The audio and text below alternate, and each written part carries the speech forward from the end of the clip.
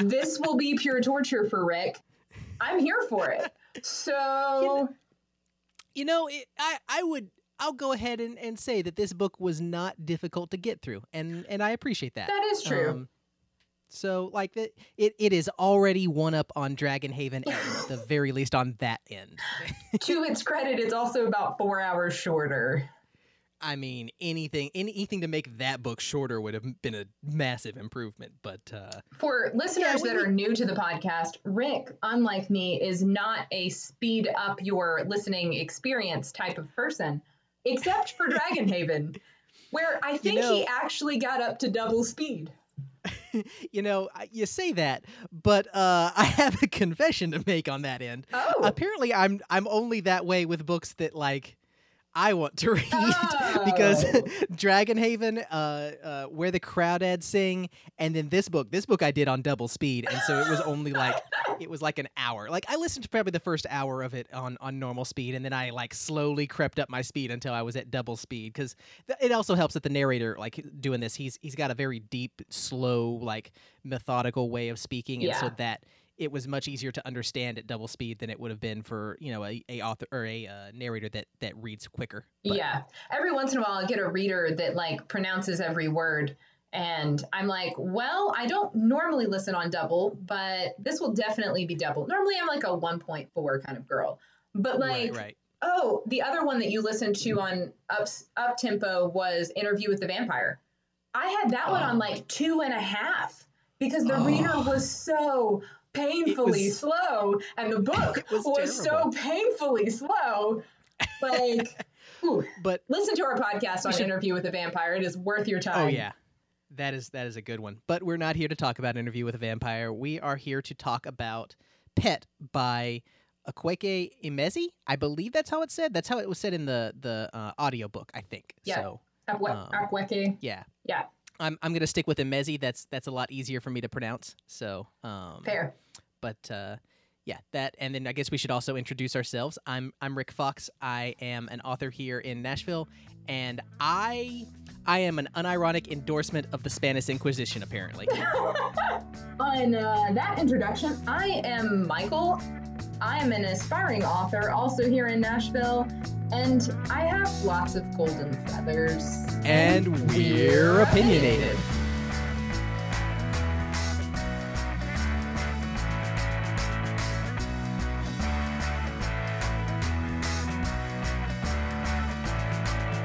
So I guess we can go ahead and just like jump straight in. Oh, we should do the let's do the back of the book summary, and then I'll talk a little bit. Well, do you want to overview characters, and then I'll talk a little bit about an overview of the plot? Yeah, that sounds good. There are no monsters anymore, or so the children in the city of Lucille are taught. Jam and her best friend Redemption have grown up with the lesson that the city is safe for everyone. But when Jam meets Pet, a creature who some might call monstrous, but in reality is anything but, that's questionable, she must reconsider what she's been told. Pet has emerged from one of her mother's paintings to hunt a true monster, and the shadow of something grim lurks in Redemption's house. No one has encountered monsters in years, though, and Jam's quest to protect her best friend and uncover the truth is met with doubt and disbelief. Dun, dun, dun.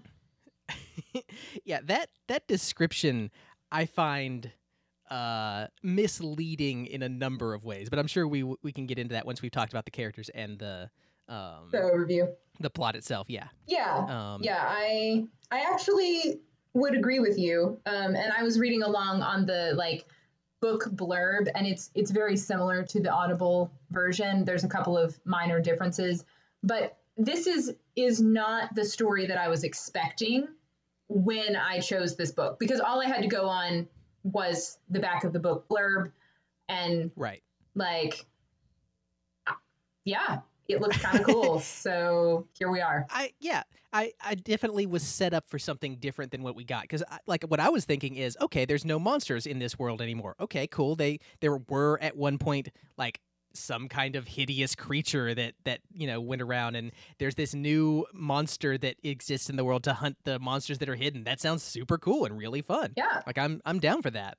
But they are using monster in a unusual way. So, but let me go ahead and I'm doing the characters. You're doing the overview. So Yeah. why don't you knock out the overview, and then I'll get into the characters. All right. So Pet is a story about a girl who is growing up in a Nigerian village called Lucille. It's in Nigeria? I didn't realize that. I didn't catch that detail. So I should clarify. I believe it's set in Nigeria. That's where the author is from. And okay.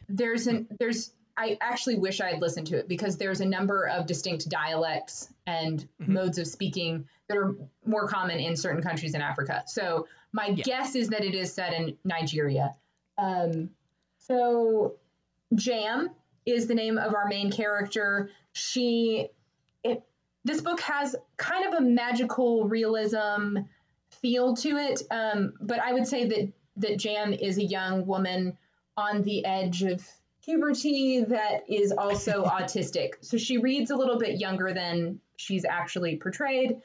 A lot younger, in my opinion.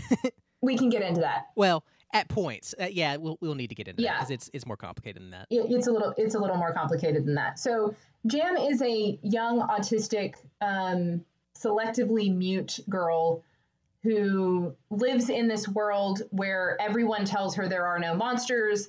And then one of her mother's paintings comes to life because Jam bleeds on it and a monster comes out of the painting. Turns out that monster is actually there to hunt what in her world in Lucille's world, or in the world of Jam, in the world of the city of Lucille, is a real monster, i.e. a human being that does bad things. And no one will really believe Jam when she says, well, this being that looks terrifying is here to hunt a monster in my best friend's house.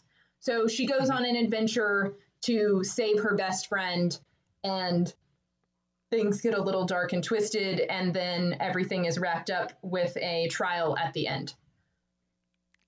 Yeah, you could phrase it that way. I think that I'm thinking of something different when I think of the trial at the end, but we'll get into that. Also, the monster kind of becomes Jam's friend. Well, the pet becomes Jam's friend and experiences some amount of change from who Pet actually is over the course of this hunt for a monster. So Pet is there to hunt a monster. Pet initially, Jam thinks that Pet is a monster, and they go on an adventure together to find the real monsters and get rid of them. Okay. Yeah, I think that seems like I don't want to give too much away about the characters or the details of the story before we get into it. That's fair. I mean, I'm going to give away a lot of details in my character summary, I think. But probably, but I'm going to interrupt you, so... That's fair. So you pretty much described Jam pretty well. The only things that I would add to that is I don't think that you mentioned that she was trans, and that's something that the book is very clear about. That's true. Brings up a couple of times throughout. It's not like a major focus of the book, but it does go out of its way to bring up some details that focus on that. So, her best friend is Redemption. Redemption, which is a awesome name. One thing I will say about this book is I love the character names. I was not super into it, because they're all nouns, and I felt like a lot of them, I liked her mother's name is Bitter, and that's because that's not a noun. It's not, but it's very descriptive. It's an adjective. They're all specific words. They don't feel like names like Rick or Michael. Like those don't have a distinct meaning to them attached. Yes. And all of the names in this do have a specific meaning attached to the word that is the name. Okay, so I think one of the reasons I found that really fun and interesting is because I read Trevor Noah's memoir, Born a Crime, and he's South African, and he talks about African names, how they'll have their English name, and they'll pull a word that just sounds cool to them, or they'll pull a name of somebody that they know is famous, and they'll give that as their English name to their children, and then their children will have their African name as well. Okay. And so I kind of perceived it as that same phenomenon in this area where that's fair. Jam, Redemption, Beloved, they have these these names that mean something in English, but also just have a density. They have a ring to them. If you're Right. not, if you're not necessarily speaking English all the time as your main language. So Right. The issue that I took with it is that really early on in the book, it gets into specifically why Jam's mother was named Bitter, and mhm. it's this, it's because she is the product of rape. And by the way, we should lay down some trigger warnings here. I think like Yeah, we this should. book is going to deal with some very heavy Heavy material. topics. If you're going to be bothered by sexual abuse, especially involving children, like that is a part of this book. There's some violence, but I don't know that that's going to be a huge issue. That the main thing is that there is sexual abuse involving children, and that's Yep. There something is we'll have to get into instances to some of degree in the rape. book. There, Mhm.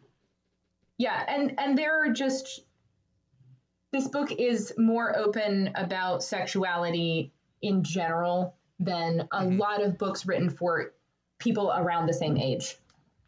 There's a throuple that is Oh yeah, there just is, isn't there? Yeah, I'd forgotten about that. like, and again, it's in There's no there. real It's attention not drawn to like it. it's a Yeah. big deal, but it's definitely in there that could be alarming to some readers who are letting their 13-year-old, 12-year-old read this. Right. Those are not the reasons that I would find it alarming for my 12-year-old or 13-year-old to read this, but we'll definitely get into that stuff, so I'm not worried about bringing it up here. But just to lay that out, there are some serious content issues here, and so you should kind of look into that if you need to, and Yeah, maybe for turn sure. off the podcast if you need to do that. So anyway, but Bitter she's the product of rape, and this is because she was, from before the time when they got rid of all the monsters, and her mother named her Bitter and died shortly thereafter. So so that gave a very specific, intense meaning To to her her name. name as a person specifically.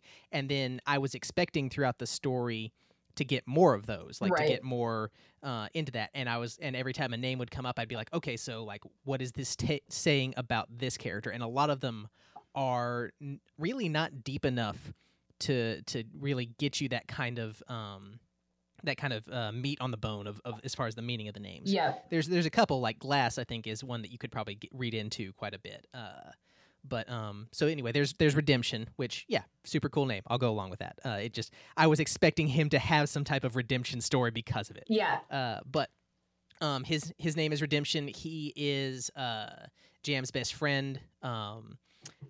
It's there's not a lot of character to him, honestly, in a lot of ways. Like he is very supportive of Jam's needs, and he is mad when he finds out what is going on in the plot, and that's most of his characterization, which is just like the normal reaction you would expect in that scenario. So but he's a fun character. I enjoy that he is as friendly as he is, because it kind of does have a good contrast with the way that he gets kind of intense towards the end of the book. Yeah. Then And there's a little bit of an impression to me with Redemption of like almost how lucky Jam is that someone that is this good of a fighter. He seems like the cool kid, right? And Jam is kind of the awkward, like she only communicates via sign language unless she feels like it's really important. Like that's something I do want to get into specifically. Once we've gone through the characters, because like I have questions about the logistics of that. Which is why I should not read magical realism, honestly. But don't ever read 100 Years of Solitude. Just I have no plans to. Cross it off your list. No, thank you. So anyway, you got Redemption. There's also Bitter and I'm blanking on his name. What's her dad's name? Aloe. You have Bitter and Aloe, and they are Jam's parents, and they are just the most happy, supportive people of Jam that you could possibly imagine. They kind of give each other a hard time about things, but it seems to be largely in the name of fun, and they don't seem to be like a they pick on each other, but it's it's the way that couples do. There's a lot of love in the way that Jam views her world. Right. Yeah. And a lot of that comes through, I think, her parents and the way that they deal with Jam. Yeah. Let's see. And then there's the throuple that is Redemption's parents. Yep. And I am not going to remember all three of them or I guess any of them right now, because it's not coming to mind who they are. But they're not super big characters, to be honest. They are just kind of there. It's Whisper, Malachite, and Beloved, right? Yeah, that's it. Yeah. Those are the. Or is it Glass? No, Glass is Hibiscus's wife. There we go. Yeah. So there's those three. They're Redemption's parents. They're not very big characters, to be honest. And then there is Hibiscus, who is his uncle, who is a pretty important character by the end. He is someone who is training Redemption to fight, which is something I find kind of weird because it seems that this world is very intent on making it clear that there is now no reason there is no fighting. For fighting. Yeah. And maybe it's some sort of like sport type thing, because that's sort of the way that it seems like Redemption is engaging with it at certain points when he describes what he's doing there. Right. But Hibiscus is teaching him to fight, and I guess spoilers for the end. He is molesting Redemption's little brother Moss. Yeah. And he's the monster of this book. And then you have Moss, who is kind of just there to be a victim, really, if I'm honest. That was really distressing to me, honestly. Yeah. That we're definitely going to talk about like who I feel like should be the main character of this book, and I don't feel like it's Jam, to be honest. Right. But the last character and to me probably most interesting character of the book is Pet himself. Pet is a monster, and I mean that in the usual sense of the word, of like he is a creature. Yes. That has very strange, very, in my opinion, kind of demonic appearance. It's got like crooked goat legs, bloody horns, goat legs. Yeah, ram's horns. Yeah. And it's got her mom's hands like stitched to the end of its arms, and wings that have like gold feathers. Yeah, it's a very disturbing looking creature. Yes. But you can't see its face. It doesn't have a face. There are wings covering its face. Yeah. And then so Pet is summoned essentially by, I guess, what amounts to a spell. So there's in the painting that Bitter creates of Pet, there are, I guess, razor blades as a part of it, and Jam, not realizing this, cuts herself on that, and that gets blood on the painting, and that is apparently how you summon an angel or demon or monster, whatever you want to call Pet. That's how you summon a hunter. A hunter, I guess, is probably the terminology of the book. Yes. And this is apparently not the first time that this has happened, and was, I guess, at some point fairly common when there were monsters roaming. Yeah, I guess when the revolution that clearly happened at some point happened, right, is how I would put it. I mean, the revolution is mentioned on the first page. Yeah. So I didn't remember if they called it specifically a revolution or what, but yeah. It is, but a from behind and inside and in front of the revolution, therefore very real type of angel.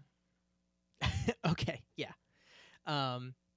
But so Pet comes through, and Pet is very single-minded in driving towards accomplishing its hunt. It is there to kill a monster. That is its purpose. That is what it wants to do. That is basically all it thinks about. Yep. And it has a very roundabout way of speaking that just kind of seems to revolve in circles, which is sort of the way its behavior is. So I kind of like that as a thematic thing going on with it. But it's this monstrous, terrifying creature that can do all kinds of strange things to help the plot move along, and it is there to kill someone, specifically Hibiscus. So yeah.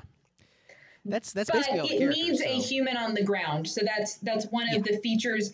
I feel like that was actually a really good limitation on Pet, because Pet had the potential to just completely overwhelm the story and just come in and kill the monster and move on with its life. I think my issue with that is because I agree with you on the like mechanical level of what Pet could do, because the powers that it has. I think that the issue for me is that it needed to be a little more clear why it needed someone to do that and what that person needed to do in terms of enabling Pet and allowing Pet to do what it was doing. Like if Pet somehow could not really fully see the world around it, but could only like get it through the eyes of its other hunter, Jam specifically, I think that would have helped a lot. Something like that could explain what would need it. But from a limiting Pet and its awesome, phenomenal cosmic power, that was very much needed, and so that was a good move. I think you've hit on something really important though, because the why is one of the big issues that I see in this book. Is why did the revolution happen? Why are there no monsters left? Why did Pet get summoned? Why did Pet get summoned specifically to Redemption's house? Why not show up at Redemption's house? Like, there are many whys. Oh, also, you missed the librarian whose name I cannot remember, but was possibly my favorite. Yeah, Ube was possibly my favorite character. Like, I liked Ube because he's just like, all right, I'm not supposed to show you this stuff, but I'm a librarian and I am here to bring the information. So drop the mic. Here you go. Don't tell your parents. Like, I really do like that turn on the usual librarian, like super uptight about letting the kids into the restricted area stuff. Of like, nah, fuck it. You kids are crazy. You guys need to know stuff. Here's some books on all the horrible things that used to be around. So we should probably talk about the revolution. I think that's a good place to start. Sure. Because it will give people a good idea of how this world is. And I think the easiest way to explain is that the revolution essentially means that everyone who was right of the author was either murdered or put in a re-education camp. And that sounds really brutal, and it clearly is, because they talk about how there's a bunch of people who have PTSD from the horrible things they had to do in the revolution. Yeah. But that's how it went down.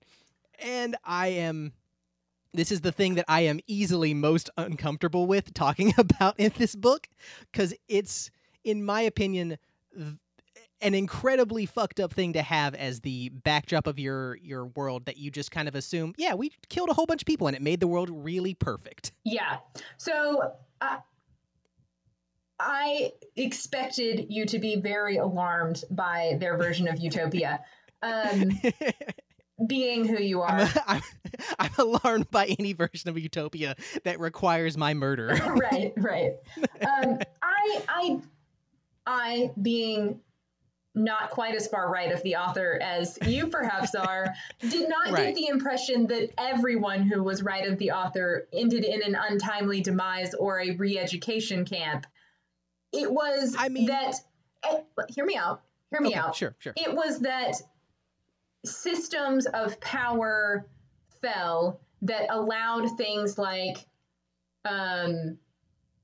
rape, torture, molestation, abuse by people in power was somehow eliminated by more powerful people.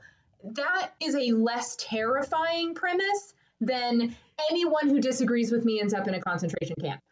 Which I understand how you could have come away with that impression from this book. I mean, she does specifically, like, I agree. There are some parts of the book that seem to be focusing more on systems than people. Yeah. But there are other parts that are very clearly, no, we killed all the billionaires, we killed all the police, we killed all the people that are doing X, Y, and Z. They didn't kill the police, they re-educated them. I don't remember the part about the billionaires. They were in a list of the people that were done away with in a non-specific way that I can only assume was unpleasant. And something that you said is that, like, they dismantled systems of power by somehow being more powerful. Right. And to me, that is a terrifying idea, because it's just then you have another power. And if this book had taken that in the way that I initially thought maybe that they were going, of we create a utopia by being incredibly powerful and enforcing our will on everyone, oh, it turns out that actually that didn't work and there are still a ton of horrible things that are happening because Yep. that's not how you make things better. Yep. Totally on board. That could have been a really interesting way to do a dystopia Yeah. while still keeping it feeling utopian until you like peel off the mask, which is a huge theme within the book. I think that could have been cool. That's not what they do. They're just like, yeah, we killed them all and it's great, except this one pedophile managed to make it through and we don't know how, so no big deal. Yeah. So I personally feel like with another round of editing, that would have been this book, right? Sure. Like, I think, especially from having read the foreword to the book, that the author's intention was almost like a Lois Lowry Giver situation set in a more modern context. Was that forward the like at the very beginning part that like someone else kind of wrote and was like, this is the book about XYZ and stuff? No, this is okay. Well, because the audio. The audiobook started with something Dear like that. reader, they don't make evil like they used to. Yep, yeah. Okay. No, yeah, I know what you're talking about. Yeah. So that is in the audio version. So that was in the audio version. I actually thought that was by Emezi. But like, I think that their point, like Emezi's point, was to show that, yes? Something that I think that will be easy. So if we refer to Emezi as they, that's their pronouns. Yes, they're non-binary. They go by they, them. So if we talk about they, that is probably who we're referring to. That may help listeners. Yeah. Also, inside of the book, pet is never referred to by any gendered pronouns. It's always it. So if you hear us referring to pet as it, that is the only way that pet is referred to, is as it. That kind of makes sense for a like cosmic being that does not really fit with gender ideas. That works. Yeah. So I feel like Emezi's intention was that, and yet the execution did not land for me. Because, and the reason that I feel like Emezi's intention was that is the climax where Jam stops Pet from murder, and her argument is, if we just allow you to kill the next monster, we will never figure out how many monsters there still are. We will never look at our system and see all the other monsters.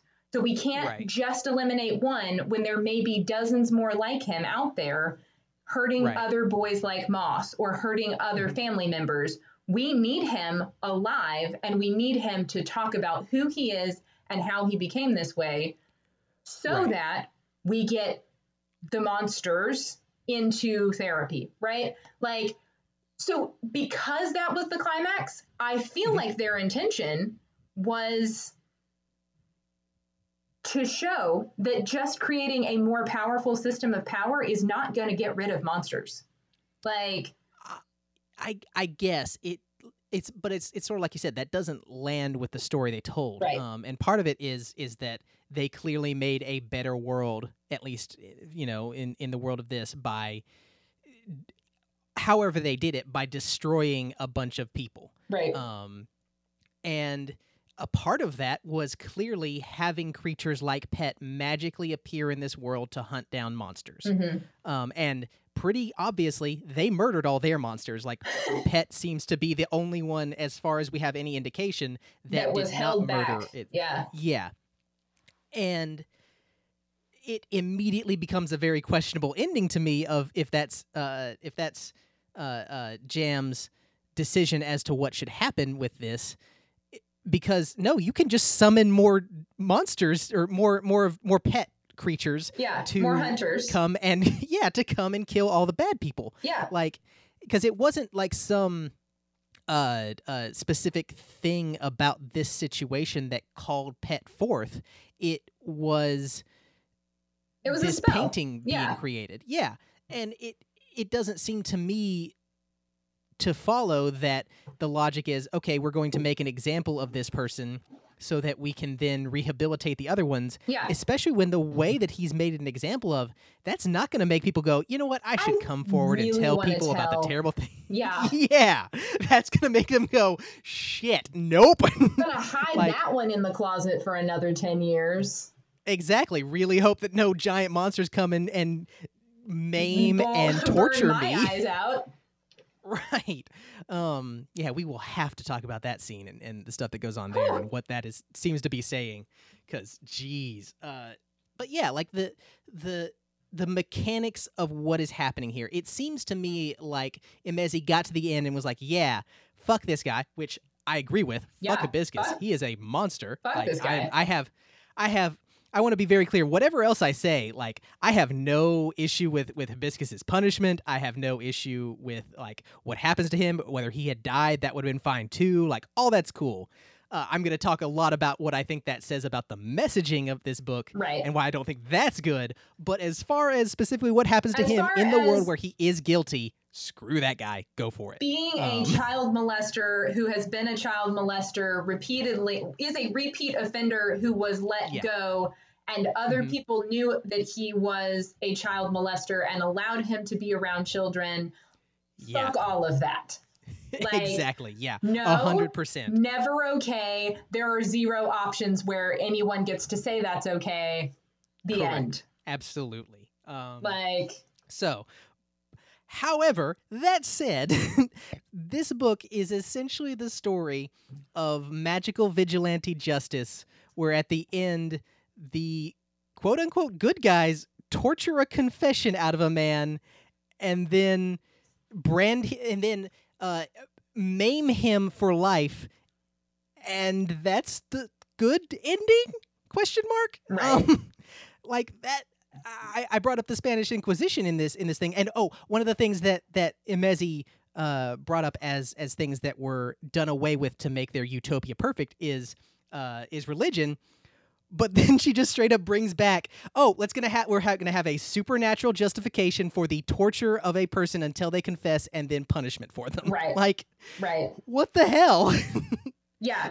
No. Yeah. Like, so, this isn't. We haven't really gotten into, like, we're still in the telling of the story part, but, like, one of the things that I actually love in this story is that Pet is an angel in the biblical sense, right? So he's modeled very closely after a cherubim in, like, the book of Ezekiel or the book of Revelation. I said it is modeled very, very, very closely around angelic beings from a biblical context, which for me, as someone who has spent a lot of time with the Bible, I have never been a fan of these cute little angels with their pretty white wings, and they're always female, and they're always pretty.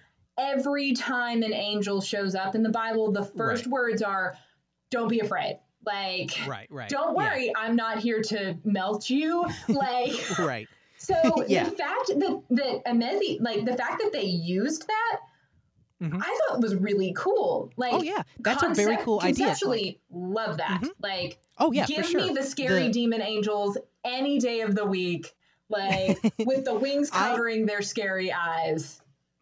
I really like something that I think Emezi was going for very clearly in this book, which is that to create a good world, you're going to have to do some bad, scary things. And it takes something. It is not a happy, cute process to create a better world in a lot of cases. In a lot of cases, you have to do things that in a specific sense of the word are terrible. And I don't mean that terrible in terms of, like, bad. I mean terrible in terms of, like, the emotional and spiritual cost of the thing. Exactly, and I Pet is a love really the good line. example of that. I love the line that Bitter says where Jam asks her if the angels are innocent.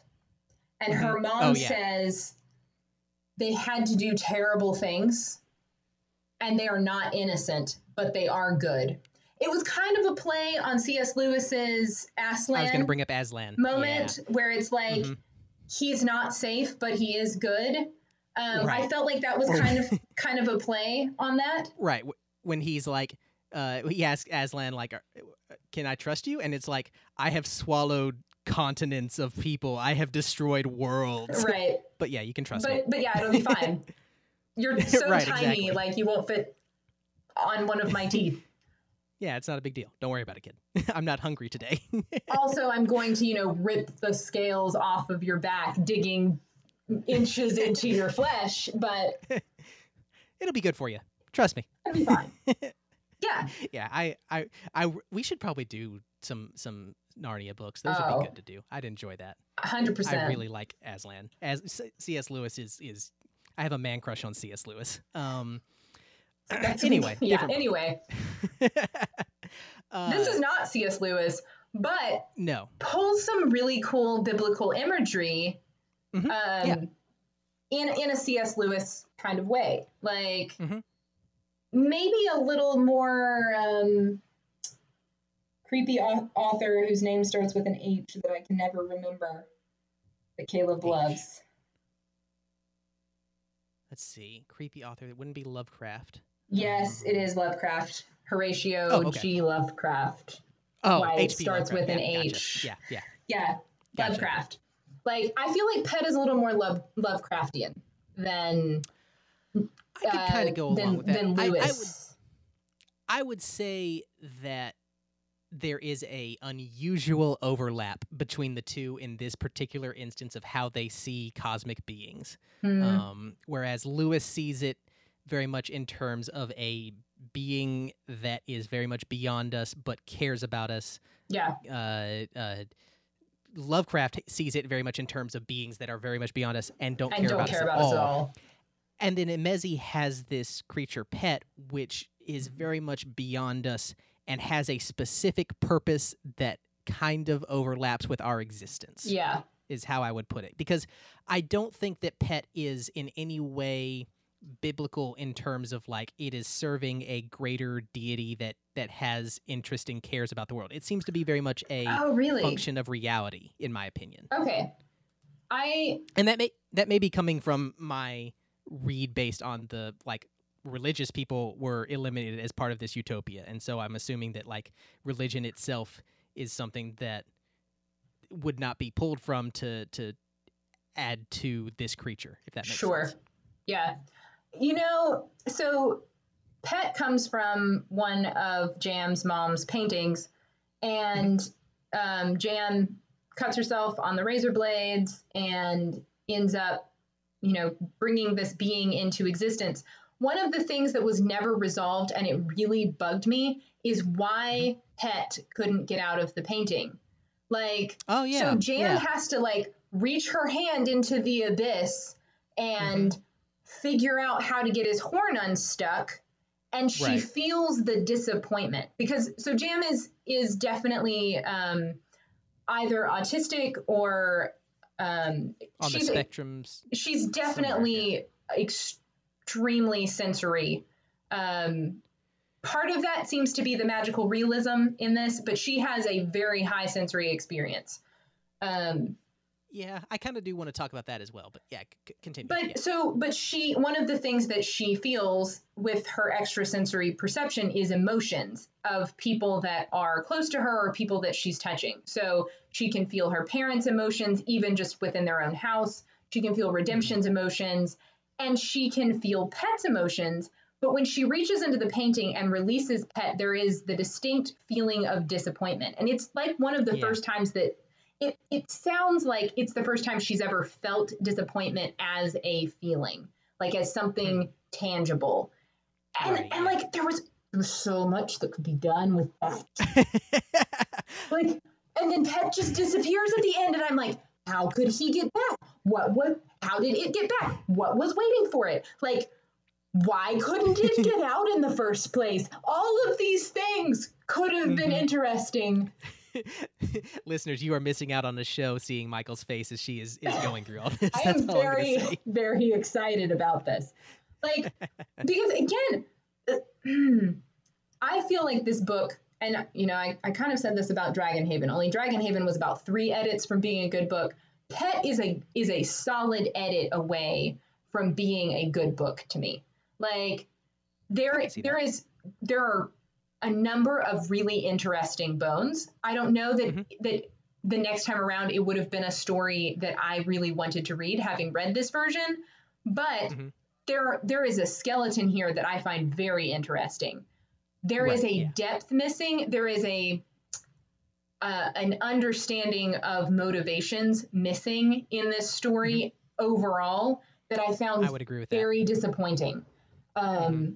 Because the premise was so interesting to me. I've mentioned The Giver by Lois Lowry. I'm a big fan of those utopia dystopia stories where it's like, because they're human, right? We all want to make a better world. Right. And it's hard and it's ugly and making a better world. Go ahead. And digging into the ways that a person imagines how a utopia would work and then finding the cracks in the way that that would actually fall apart is a fascinating thought experiment. It's just interesting. No matter how, anytime you want to get into the mechanics of that, it becomes, I think, very clear very rapidly how impossible it is to create a system that creatures that are built the way humans are built could just be perfectly happy all the time, 100% of the time. Right. And like, that's why it's an interesting psychology experiment too. And like, so part of what fascinates me about these type of stories, and I include Pet in this type of story, is the characters that are so invested in maintaining the system that they will blind themselves to anything in order to make the utopia real. So Jam's dad, Aloe, very much is like, I will not see anything but what I want to see. Even Redemption's parents completely like, they get mad at him for questioning whether or not Hibiscus is sexually abusing and beating Moss. And they actually lived in a time with monsters. Like Redemption has no context for inventing a monster. And then they get angry with him. Like, if he suspects Hibiscus, when, again, he was not raised with monsters, like, why wouldn't they believe him?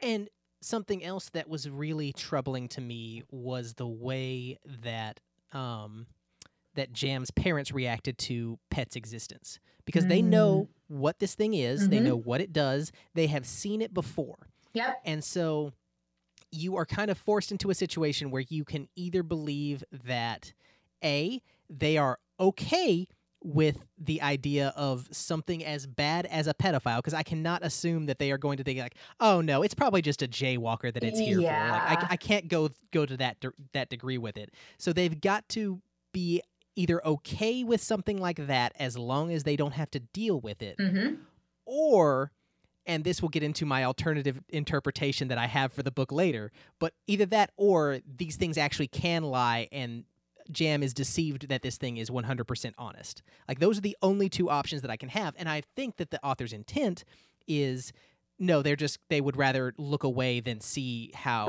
that something bad has happened. Right. But that is not well created in this book, in my opinion. Again, because nothing this book is about one good edit away from being a good story. Yeah. Yeah, essentially, like, there aren't very many options. So you assume that Emezi is saying, people would rather turn a blind eye than... Which these people don't feel like they would. That's the thing. Right. It's like no one in this is overlooking anything that we can see, and they are people who have already gone to the lengths of overthrowing a government at the very least. I would assume a government, a economic system. Like, this is a world that has been, by these specific people, radically transformed and dismantled. Yeah. And so for me to believe that they are just like, you know what, I want to believe it. I need to see that in their life, like in things that they are doing. They need to be overlooking things to pretend that their marriage is a perfect world, or overlooking things that Jam is doing because of her her issues that she has. Because I mean, she having a kid that you have to learn sign language for, that would all be difficulties. Like Yeah. it's something that you should definitely, I think, do in this scenario. But like, there are a lot of things that seem very convenient where you could build in inconvenience for Yes. people to force an overlooking, and that would Yes. help build this theme a lot more. And that brings me to one of the things about this book so one of the first things I noticed was there is kind of this lack of underpinning depth. There's a lot of overlay, and it's kind of like having a skeleton but no muscles and bones, or no muscles and skin.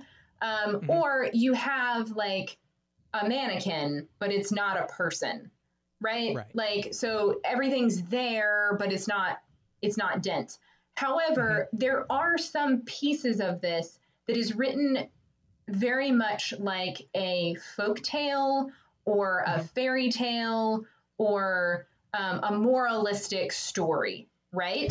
It's a very moralistic story. Yeah. I will definitely agree with you there. But yeah, I see what you're talking about with the folktale, fairy tale. And so there's a tonal quality there that, as somebody that loves like fairy tales and has read tons of short stories in the fairy tale genre, like, and this is not a long book for those of you that are listening. Like, I think I read this whole book in a couple of hours, maybe 3.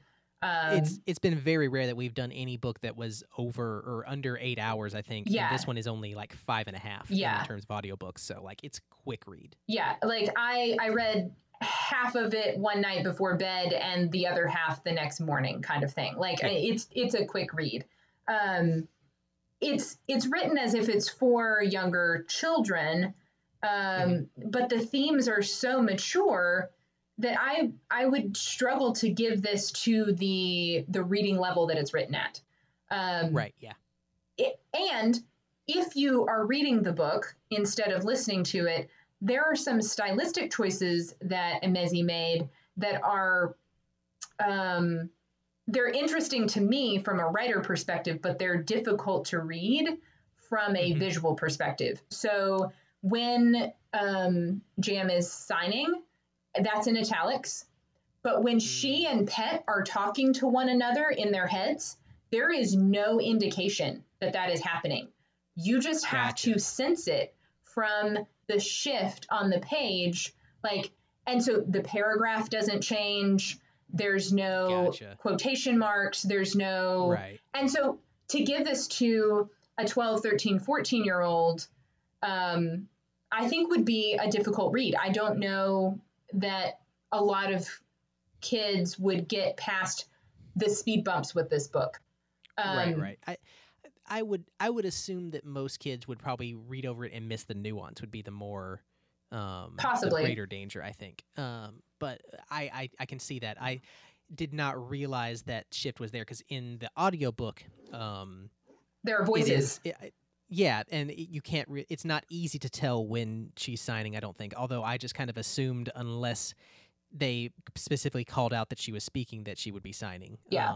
So that took away some of that difficulty. I do want to say, like, the narrator for this, I thought had a really interesting voice. Like, he was a slower reader, but I really enjoyed the character that he brought to all the voices for the different characters in there. I think he did a really good job. I'm actually really disappointed that I didn't listen to it. I may go back and at least listen to the parts with Bitter in them, because Bitter's accent is so interesting to me.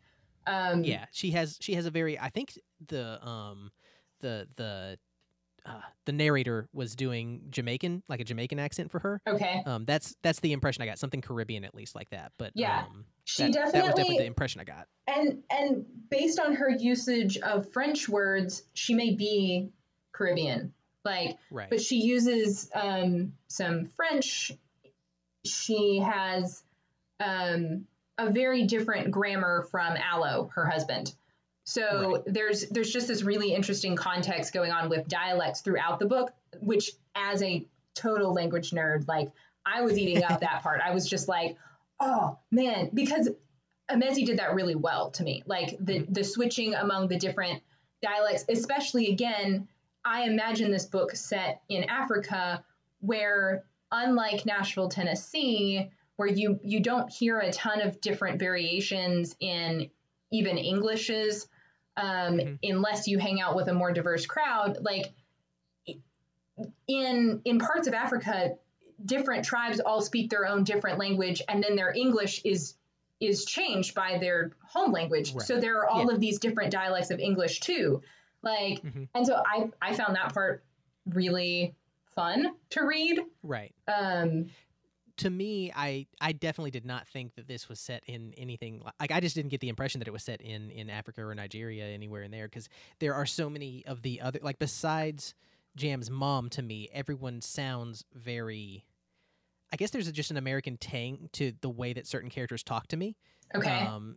Like the way that Redemption and his family just seem to interact. It's got some dialect that I feel like fits more of that context than Nigerian. But then I don't know what the hell I'm talking about out of this, because I don't really know what that dialect would look like in Nigeria or any part of Africa. So I'm just making that could be a sure part of that.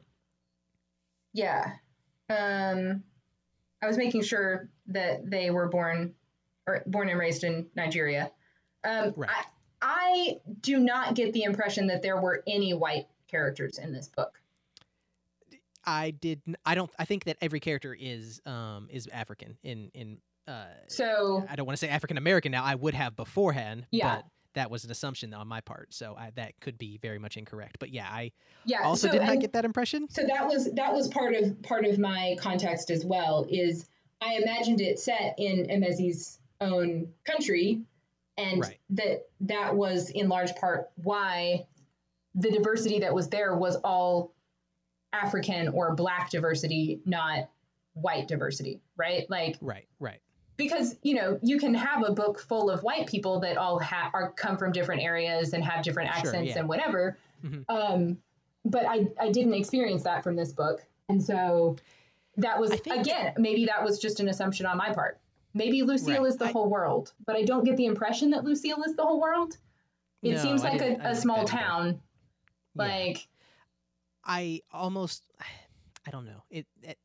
I feel like a part of my issue with the magical realism of this is that so much of this is pulling from the real world. Like, this is very clearly set in our world in the future at some point. Because and there not are a very distant future because of the way cell phones are described and and like there are specific quotes from actual people put into the book. So it is obviously our world a little bit in the future.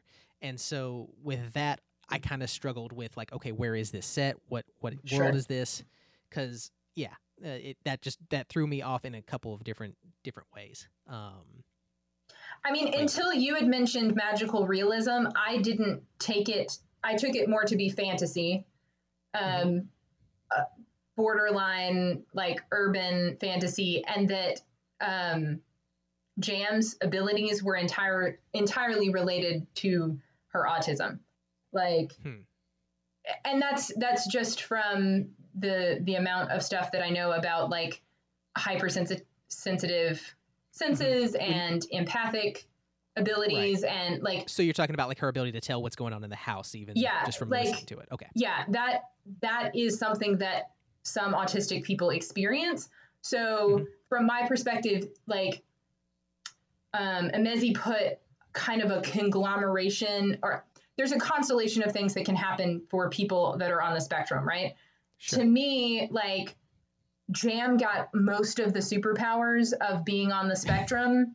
And because she lives in utopia, basically none of the downsides of being on the spectrum. Because, like, even the fact that she's selectively mute never seems to be a problem for her. Like, that even at school. Very questionable to me as a decision, because I feel like if you're going to have that be there, it's more important to, like, okay, so by taking all of the conflict away from that, it smooths over anything that people with that issue have to deal with. Yeah. And to me, I feel like that's sort of cheating in terms of how you're writing it. Here's the thing. I would have been perfectly fine with it for the first third of the book when everything was still utopia.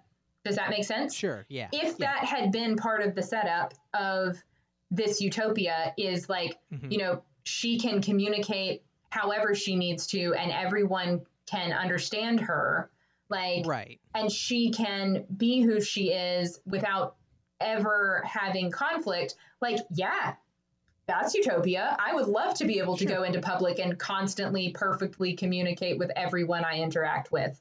Like, Sure. Yeah. that's a dream life for me. Doesn't happen, Fair. but you know, like, It's just weird when like it brings up like her and Redemption's friendship. It did not start from anywhere. He just decided apparently to learn sign language to be her friend, right. which is really Charming. odd behavior to me. No, it to me instantly goes, okay, this isn't a real story, because Okay. like if he had some reason to know it beforehand and became her friend through that Sure. makes sense. But like he learns it to talk to her, and then all of his family also decide to pick up an entire language Right. to communicate with their kid's friend. Yeah. And that to me is a step beyond utopic. Like if they had a thing where it's Sure. like, because of all this, we now have this technology that you just instantly download a language and bam, you know sign language now. Right. Sure, that is a level of convenience where I can go along with that. But it doesn't seem to be that. You seem to still have to go through all of the trouble of learning an Right. entire language, which to me is just a questionable amount of effort to go to talk to your son's friend.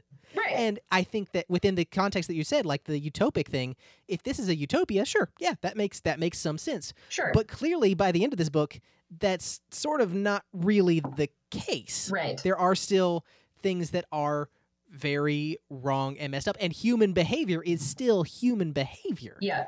Yeah. So it just felt very strange to me that the author went to such lengths to show, I guess, Jam's neurodiversity, I guess is the easiest way to kind of blanket statement what she's dealing with, but took away anything that would cause friction in her life because of it. Right. So again, Jam got all the superpowers of being neurodiverse and Right. none of the conflict, none of the downsides. And Right. one, I really like your point about how that undercuts people who do live with neurodiversity or who are deaf and use sign language, or like in some ways that, and we should move from this to talking about who really is the main character in this book, because we definitely should. To me, that's one of the reasons why it's one of the reasons why this book reads, and I hate to say this because I really wanted to like this book, but this book reads more like propaganda to me than a story. Oh, yeah. And one of the reasons for that is the hyper emphasis on the utopia followed by an appeal to emotion. So the appeal to the emotion, like the appeal to emotion allows you to bypass your uncomfortable feelings about how horrific Hibiscus's end is.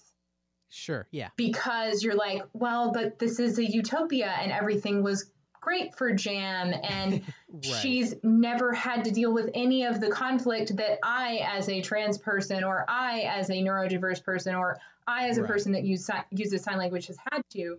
And so you get this, like, see this pretty world. There was an interruption to the pretty world, but don't worry, we pretty worlded it away. Like, and it's an that to me is the extremely essence. uncomplicated. Yeah, And it's extremely uncomplicated evil that comes into this world. It is in no way like, it's not like he had to deal with the trauma of overthrowing a government and the terrible things he had to do and became a drunk that was somewhat abusive or even like verbally abusive. Something like that, where you could kind of be like, okay, this is a bad thing, but we can help him and help him overcome that. Clearly, he is someone who is in pain from the things that he had to do to create this world. We should help him through that. No, he's a straight monster that is about as dark as you can possibly an actual get. Monster. Yeah. Yeah. Yeah. And yeah, so yeah, I definitely agree with that. There's a lot of things here where, to me, so it's sort of, yeah, go ahead. So, and I can't remember like what the actual scale is, but there is a scale in writing that goes from pure factual, like pure fact dissemination to propaganda, right? And in between that, is fiction. Like Yeah. right at the top, where you have some amount of giving information, but you have this ambiguity because there's a theme, there's a moral, right? So propaganda is where you tell people exactly how to feel and believe, and reporting facts is very boring. And fiction is somewhere between that, where you're shaping, you're guiding how people should feel and believe, if it's good fiction. Right. But and you're presenting them, a worldview. You're giving them a worldview. You're presenting them with facts, but they have to make a decision and a choice about it. One of the reasons why this book feels like it's one edit away from being a really good story to me is my choices were more or less taken away, and that's why it feels like a moralizing story or a fable, like an Aesop's fable about look out for monsters, but don't be afraid. But even those have like a twist to them most of the time. And I guess the biggest twist to this is that like Hibiscus, the only person we've ever described that in any way was not good, of like, that guy clearly has PTSD. That is the only piece of darkness that's ever described at all in the story leading up to Pet's revelation. So that also seems to tie that in there. So it's, you're right. It does take away a lot of your choices as well as a reader. I mean, the plot of the book goes out of its way, it seems to me, to take away interesting choice from all of its characters. All of them are kind of just driven to do the next logical thing and never really have to examine that and decide what they're doing. Yeah.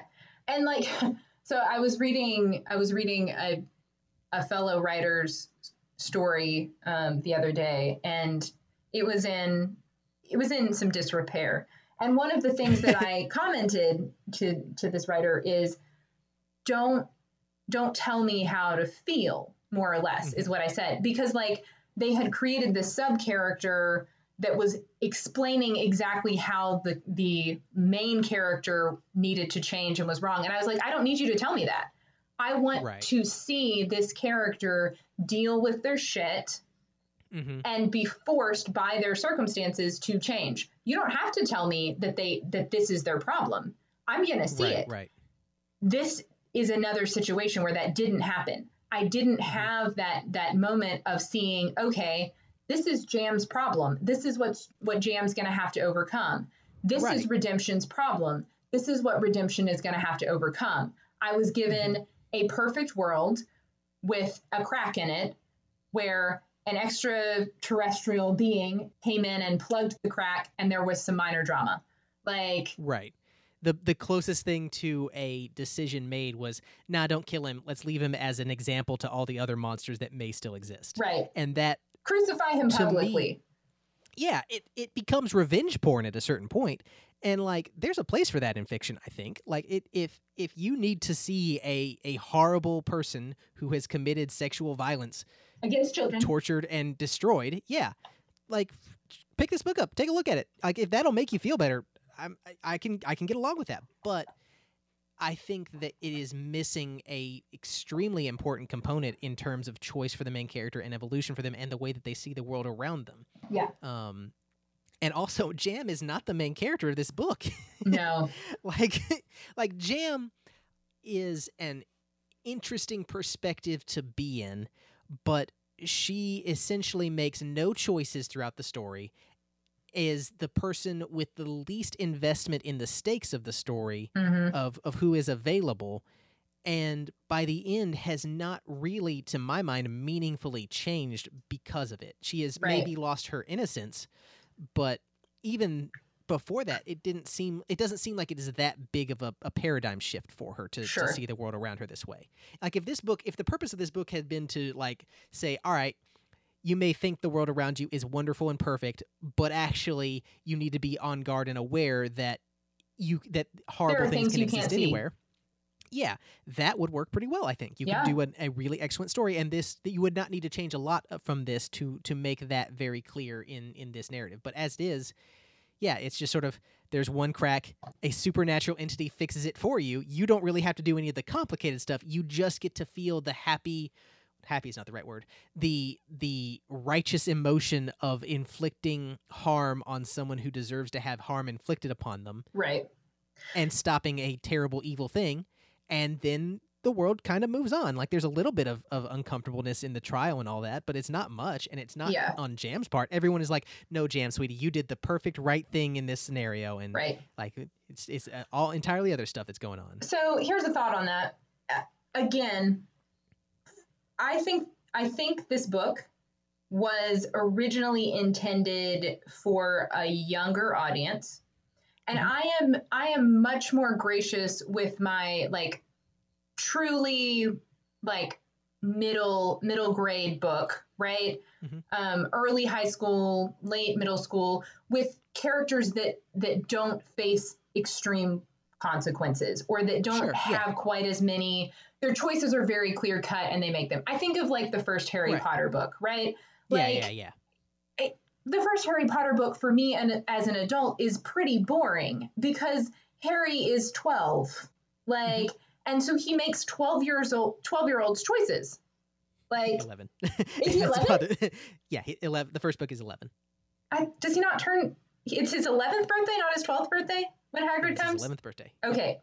Forgive me, gentle listeners. I am not a Potterhead. So I have made it through book 4, I think, in Spanish, because that's how I read my Harry Potter, is by listening to them in Spanish.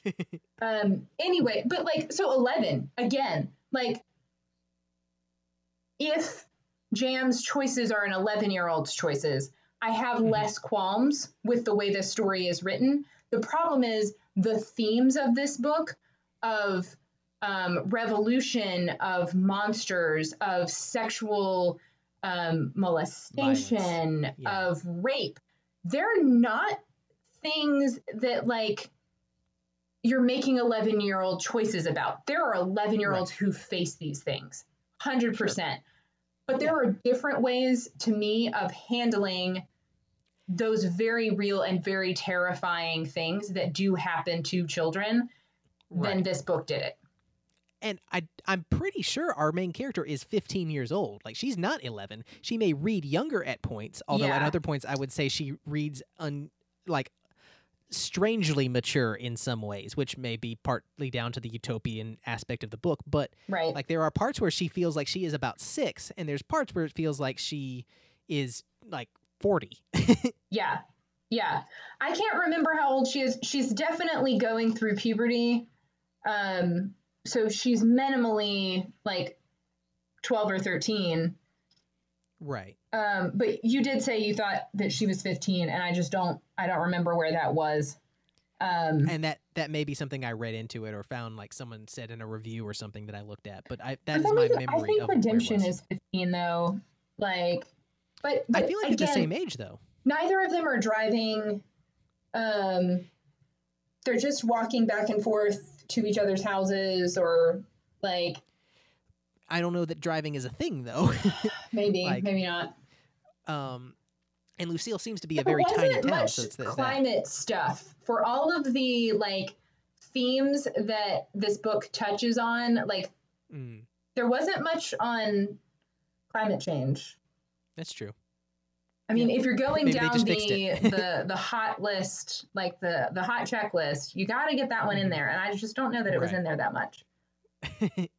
But yeah, like I really don't like the way that Jam never really makes any decisions. Yeah. She is just given information, acts the way that you would assume someone would act based on that information, and the story goes to a logical climax from that. They essentially find out, okay, there's a monster at Redemption's house. Let's go to Redemption's house. Yep. Redemption, there's a monster in your house. No, there can't be a monster in my house. Oh, wait, there's definitely a monster in my house. Let's fucking kill him. Yep. Like, that's the whole story.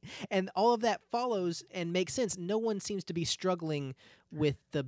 That would have been an interesting way to handle the trying to deal with not wanting to believe that your utopia is not a utopia. Is fractured.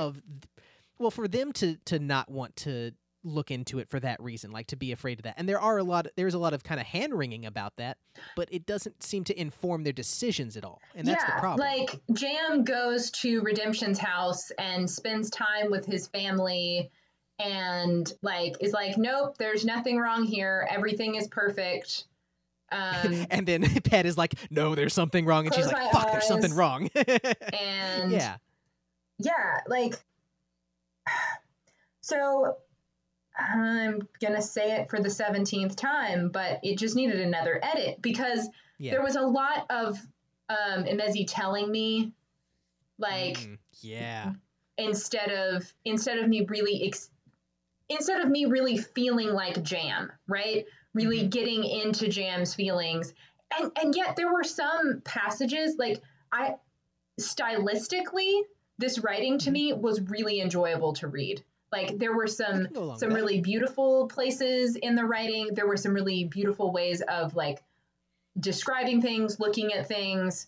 I loved the accents and the dialects. Like, it was not my jam, but but I can definitely understand that. Like, this is something where I can see how this would very much appeal to someone else who likes that flavor. Yeah, you're not much of one for poetry. We know that you're not much of one for poetry, and especially in the circular way that Pet speaks. And but there are some things that he says that are really fascinating that I enjoy a lot. Like when he's talking about there is no good truth, there is just truth. There is just truth. I like that. There's a couple of things that I thought were kind of questionable, of like, there are no bad hunts, there are only the hunts. And I'm like, no, I'm gonna have to stop you there, strange celestial being. There's definitely some fucked up hunts that happen, and I feel like the person who wrote this book is the type of person who would be aware of that. So it's sort of weird for you to say it, but like, there's stuff like that. But from a stylistic perspective, I definitely agree. I think that this is really strong, even though it's not my personal cup of tea. I think it is very well done. And even I breezed through this book. I did not have any trouble listening to it. I did it at a higher speed just because I wanted to get through it. But I definitely could have listened to this at normal speed and not had an issue with that. For sure. But yeah. But even with those places of real, to me, beauty and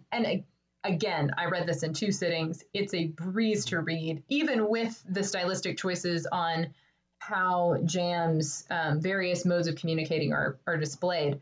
Like, even with that, a breeze to read. But there were still a number of places, like, I can think of the scene in the kitchen with Redemption's family, and I wanted to feel that. I wanted to feel Jam stepping into this place and feeling at ease, and the tension of, like, I'm looking for a monster, like, and I just didn't. In fact, there was one line where Imezi even writes something like, Jam just wanted to be, like, surrounded by this family, and she just wanted to live here, but she really knew that she would hate that because, like, she needs her space, and that she really just wanted to get back to her normal life instead of her now broken existence. Like, it read like a plot point on a, like, outline.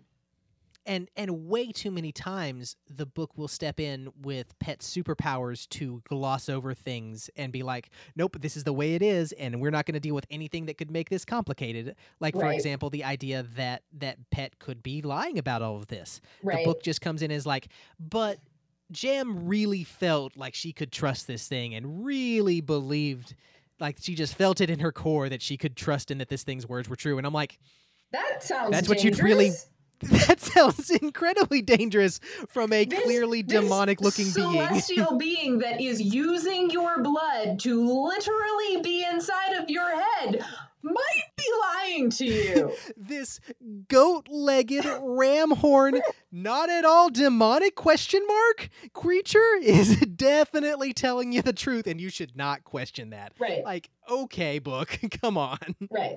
Like, and so there's a couple, and I'm using that because it's such an extreme example, but there's a couple of times throughout the book where it's like, no, there couldn't be anything going on at Redemption's house. At Redemption's house. No, there's definitely something going on at Redemption's house. And, like, that's just the way it feels. I just don't want to deal with that. Well, do you not want to deal with it and allow it to continue for longer? Like, basically Pet occasionally comes off as like the preachy conscience voice, like, And it's the fact that it is very clearly okay, so if you're going to deal with it from a perspective of for whatever reason you absolutely bedrock believe whatever it says, like it is telling you the truth and you really just cannot deal with not believing that, like it's that's an incapable of impossibility for lying you, to you. then you need to make that complicated for the character and not in a quick like scene of no, it can't be that way, and then just she comes around to yeah, it's definitely got to be that way because you say so. You need to find a way to make that a complication in the character's life of maybe like she goes and she really tries and looks for some kind of evidence of what it's talking about and cannot find it. Yeah. Like that would be an interesting complication that you could throw in there because it creates Because she a level knows of that doubt. it's true and she knows what she sees is true. But like, she can't figure out a way to prove it. Yeah. I actually love, again, there's so many concepts that are awesome in this story. Like I love the idea that there are things that we just don't see because we don't know they're there. We don't want to see them, or we just don't know they're there, because that's like an actual like psychological phenomenon in humans. Sure. Like if you're watching the group of basketball players and you're trying to count the number of times the ball bounces, you're not going to see the giant black gorilla that comes and like dances in the middle. Like that's a real thing that happens to people. And so that's a really cool concept to have this like, well, we got rid of all of the monsters, so we're not looking for them. Right. And you could really play into this idea of we've created a utopia, but you know, you've still got this girl who has at least some level of difficulty with communication in the way that most people do it. And you could play with the idea of we've got this utopia, but we don't want to listen to this kid for whatever reason. Yeah. And lean into the idea of, okay, we don't want to believe that our utopia is not perfect, so we are going to destroy it ourselves by not listening to this child that we should listen to if we want to live to our own ideals. Yeah. Like there's a lot of directions you could take it, and instead it just goes in the least complicated one possible. Yeah, this book has the in-game problem for me. So one of the issues that I had with in-game wasn't the story that they told. It was that they went down their social justice checklist and they inorganically plugged in each of the things that they needed. All of the women superheroes in one scene together, check. Gay character you didn't like all that is completely like not part of the story, but we gotta let you know he's gay. Check. Like you didn't like Mantis running down with all these ultra powerful people when literally two of them have already spanked Thanos themselves like, on their own. Women, like woman, like bitch slaps a man. Check. Like, I mean, and don't get me wrong. Some of those tropes individually are tropes that I find fun and amusing and even empowering. But when it feels like it is a checklist because you don't want to offend anybody. Right. Or you want to show everyone your propaganda. Yeah. But they're kind of the same. The idea of not offending anybody within your parameter, that is kind of propaganda, right? Like, I can go with that. And so this book, to me, has, it at least runs the possibility of having the same problem where in order to be the super diverse cast and the super diverse writer, like to have diverse voices in this book, despite like Emezi is already a non-binary Nigerian author. Like they already are diverse voices, but they ran the risk of coming across as demeaning some of these diverse voices by not showcasing the real conflicts and trials that these things have in our world. And I could certainly forgive that if like it made sense with the utopia that she's creating, but by the end it doesn't. Yeah. But instead it feels like, oh, I can't make this difficult on Jam because I don't want to offend my autistic readers. I can't make this difficult on my like on bitter as an artist, Right. because I don't want to offend my Caribbean artists. Like, right. there was a sense that Marvel movie that yeah, go ahead. the Marvel movie that to me is emblematic of what you're talking about is Captain Marvel, because I didn't even watch that one. I couldn't stand the trailer. I mean, there are things about it that are a lot of fun. I will definitely say that. Like, she has a lot of great chemistry with Samuel Jackson in his part of that movie. So like those parts are definitely worth watching to see them interact. But the big idea of the whole movie, since you haven't seen it, is that essentially Captain Marvel is gaslit into helping this organization that is actually evil. But the idea is that could be a really good premise. It could be fantastic. And the entire thing is built around this idea that she is like somehow held back from using her full potential by this organization and their gaslighting, essentially. And so throughout the movie, you kind of get these flashbacks of this all the times that she's put down for being a girl, right? Yeah. And at the end, she gets all of her memory back and like shows all the times that she like had that happen and then stood back up and like kept at it no matter what, despite, you know, the situation. Yeah. And then she gets her superpowers because she overcame the gaslighting.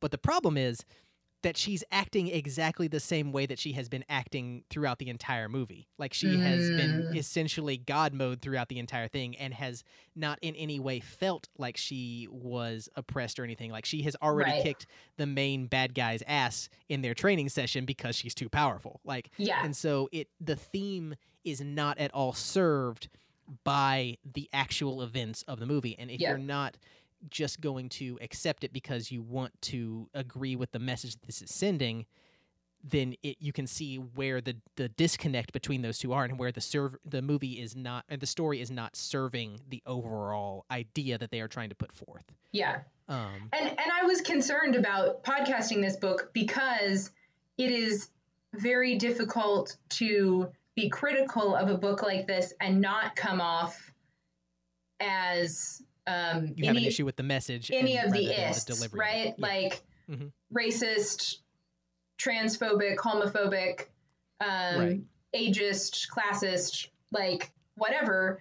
And those aren't the actual issues that I have with this book. Like, it's execution of it. It's the execution of those things. Like, because those things are real and painful and like, I wanted that from this book. I wanted to feel like, yes, even in utopia, there are still monsters because people are people, and it's hard to be a person. Like, I wanted that story, and I don't feel like I got that from this book, and I was disappointed because there were so many things, especially because it is diverse voices, and I was excited about that because there's more of that available.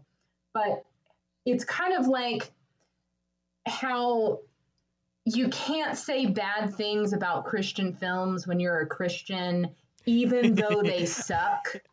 I definitely can. Oh, I can now. But like you can't go watch Fireproof and then be like, you know, like, there are all of these storytelling issues with Fireproof. Like, no, you have to bow down before the shrine of Fireproof. Like, Michael, you may have noticed I'm not good at that. I hadn't noticed, Rick. I have never called you an asshole to your face. Never, not once. Like, I've never taken it as a compliment. No, never. Nor the time I called you a sociopath. It was really just your sociopathic level of calm. Not that you're an actual sociopath. I was going to jump out of a plane at the time and not terribly nervous about it. So that's understandable. That was terrifying. I think we're at a place where we can probably get into our final thoughts. Would you like to, do you want to go for that first, or you want me to? I picked this book, so I will go last, and I'll let you go ahead and share your final thoughts. Okay.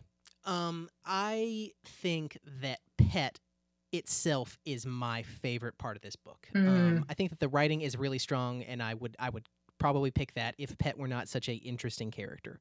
I think that the way that Pet exists in this book is fascinating as a creature, and I think that there are a lot of really cool twists to it, because a lot of times, it can be really easy to have a I guess sort of imaginary friend type being Yeah. in a story where it feels very human, and Pet very much does not feel human at all. Pet And never I'm feels always human, impressed. and I appreciated that. Yeah, and I'm always impressed when a writer can take a creature that is not human and make it feel distinctly not human, while not having to lean on some trope of like they can't communicate for whatever reason or that kind of thing. Like it very clearly has an ideology, has a purpose, has wills and desires, but it's is not also hive mind, very much but is not human at all. And I like that. And I think Pet is a fascinating creature and really fun to deal with throughout the story. My least favorite part of this book is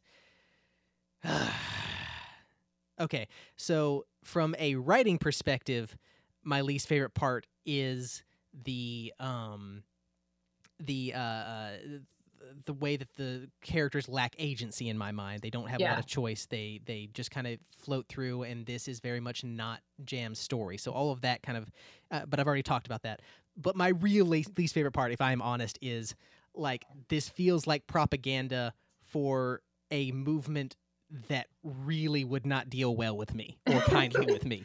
You would only be re-educated, Rick. Michael, do I seem like the type of person who would handle that well? You would die during re-education, but yes. But somebody would really enjoy bashing your skull in. Yeah, exactly. It is difficult for me, and I think that I have done as good a job I can of coming to this book at its level and trying to deal with it as non-emotionally as I can. But it, to me, distinctly comes to me as a like, hey, violent revolution is not only good, it's really good, and you should definitely do it. Also, vigilante justice is pretty fun too. Why don't you try that out a little bit? And like, Jesus, like it's not exactly a message for our times right now. No. No matter which end of the political spectrum you're on, violent revolution is not my favorite choice. And it never goes like this. It is never like, oh, we did the violent revolution and everyone was lived happily ever after. Like, that's not how it works. Right. And so it is really hard for me to give this anything but a 0, because the message that underlies the actual message it wants to tell is repulsive to me. But the writing style is pretty good. So because Pet is interesting, I am going to give this a 1 faux Spanish Inquisition out of 5. But good God, it is difficult for me to overlook the fact that I feel like this author wants me violently murdered. Or at the very least would be like, if it happened in the name of the glorious revolution, would be like, okay. Acceptable losses. Okay, my turn. Boy. Well, I guess I'll do least favorite things first so we can try to end on a positive here. Sure. I'm also glad that I didn't go first for that reason. Yeah, so my least favorite thing about this book is in part just my own disappointment with not getting the story that I thought I was getting. I was looking forward to a dystopia, a utopian dystopia, where an interesting and neurodiverse character was going to deal with the fact that, again, being a human being is hard. We are complicated. Yeah. We do shitty stuff to each other. And there's often no right answer for how to deal with how shitty we are to each other. Right. Like, when you don't have the additional hurdles of being neurodiverse. Yeah. And it's complicated. Like, and this book, one of the things that I personally miss in dialogue right now with people who differ from my opinions is a willingness to say it's complicated. Mm-hmm. There is there is a polarization that is especially prevalent on the internet, but I even experience in my daily life, where it's like everything is black and white on whoever side you're on, and there's no complexity. There's no gray. Yeah. It's, well, you're a Republican or you're a Democrat or you're a socialist, and therefore all of these things are true for you.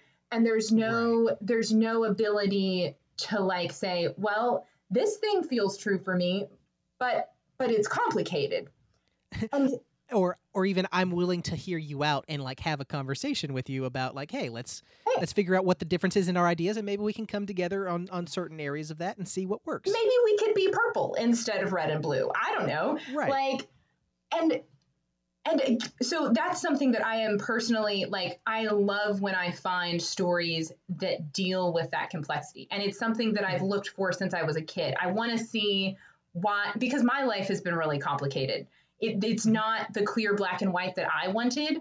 And so I like to find stories where things are, where I get a good black and white moral, but I don't get a good black and white story. And for me, this story oversimplified pretty much everything to a point of I couldn't even really feel like I was getting into the character because I was being told exactly how to experience everything.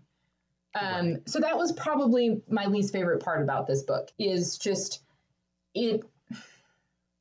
Even as someone who is, whatever term you want to use, more liberal, more left-leaning, more whatever, like many of these ideas are things that like I want to see a world where we can be more open to diversity of all types. Like even as that person, this felt like propaganda. It didn't feel like a utopia, and it didn't feel like it was going back to a utopia by the end, but I never got that eerie dystopian feeling either.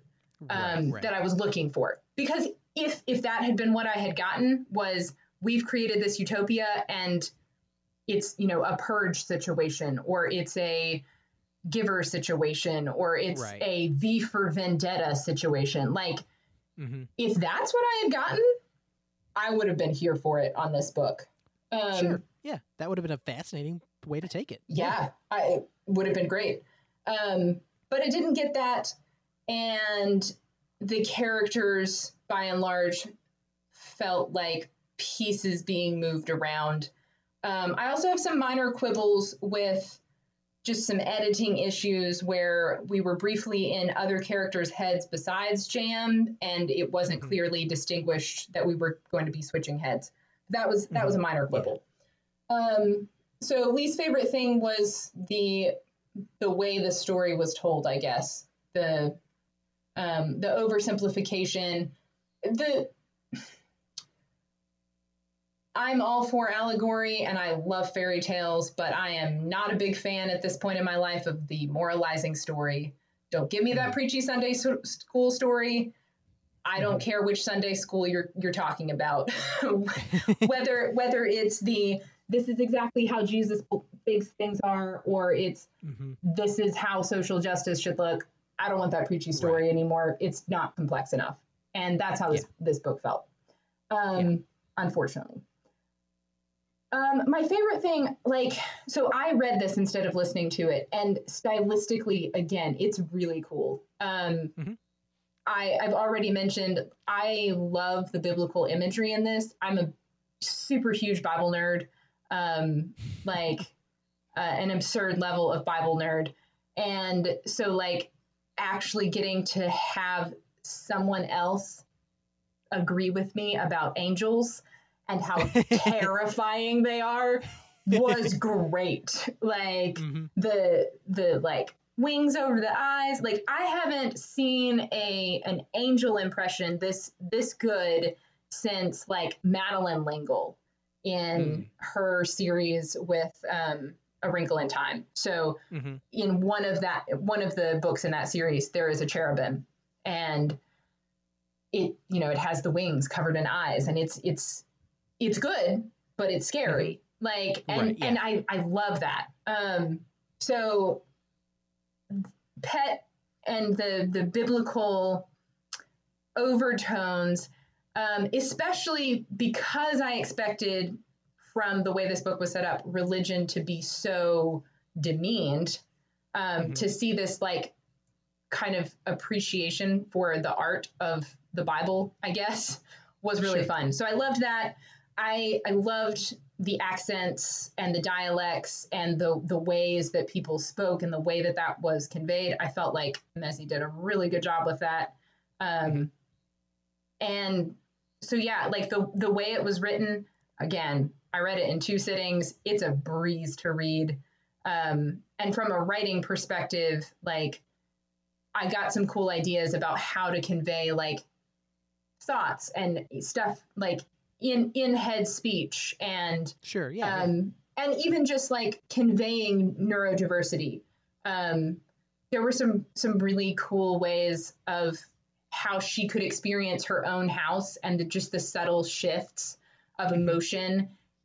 And like, I can tell if my husband is mad, like from half a room away, right? Like, okay. Like, when you started that sentence, I was like, most people can tell if someone is mad, but okay. Like, no, I get it now. I can walk into a room with him and like get a read on the room. Sure, so like the fact that she can do that with her whole house, like, that is a cool idea. It was cool.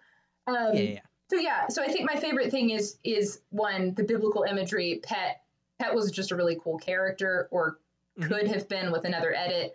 But the biblical imagery was beautiful and exhilarating. And the writing style was fun. I enjoyed reading it, especially because it didn't read like classic white female author, which I've read a fair amount of recently. So it was a pleasant change. So yeah, that was probably my favorite thing. I wanted to give this book a good rating, because I'm the one who picked it, and I tend to give the books that I pick terrible ratings. So to all of the authors whose books I have picked, I'm very sorry. Write better books next time. I personally apologize for nothing.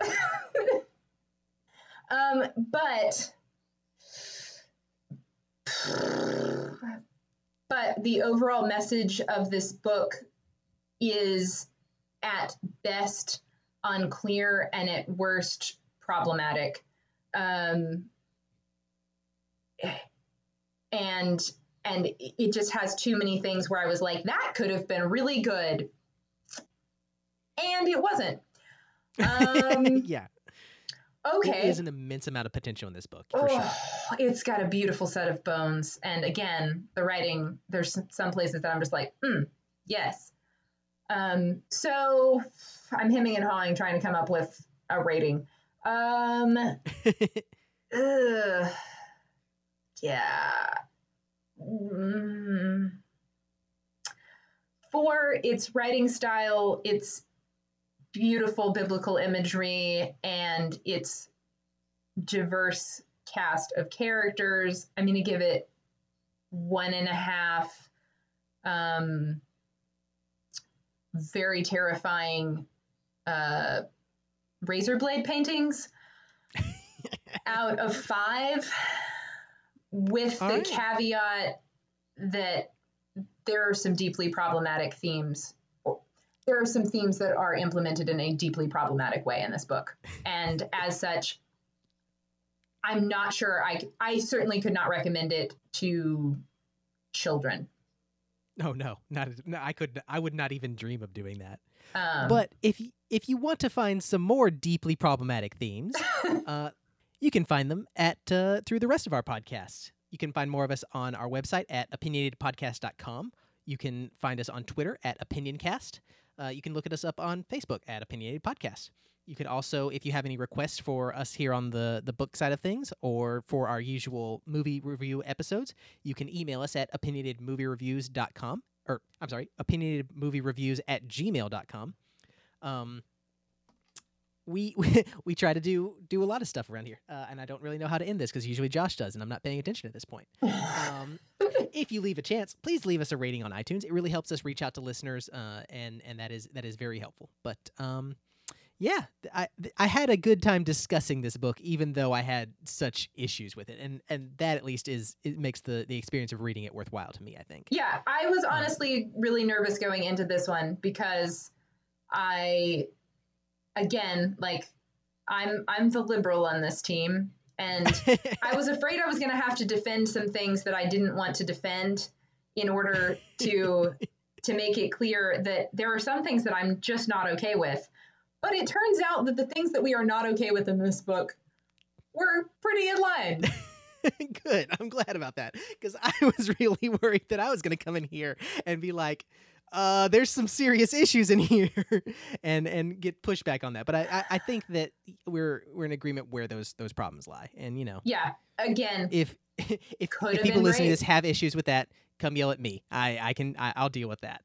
I don't mind having my opinions challenged. And if there's something that I think that you think I need to change, you're welcome to come find me on Twitter. I always like arguing there. So I'm not on any social media right now, but if you send a nasty email to the opinioncast@gmail.com, Rick can forward it to me and I will be happy to respond. I already told you, I like complexity. I'm looking for a world that is more diverse, not more black and white. So yeah, bring it on, folks. Well, I think that is a good place to end it. So let's go ahead and roll it out of here. So 1, until next 2. time. Until next time, we're opinionated. Thanks for this.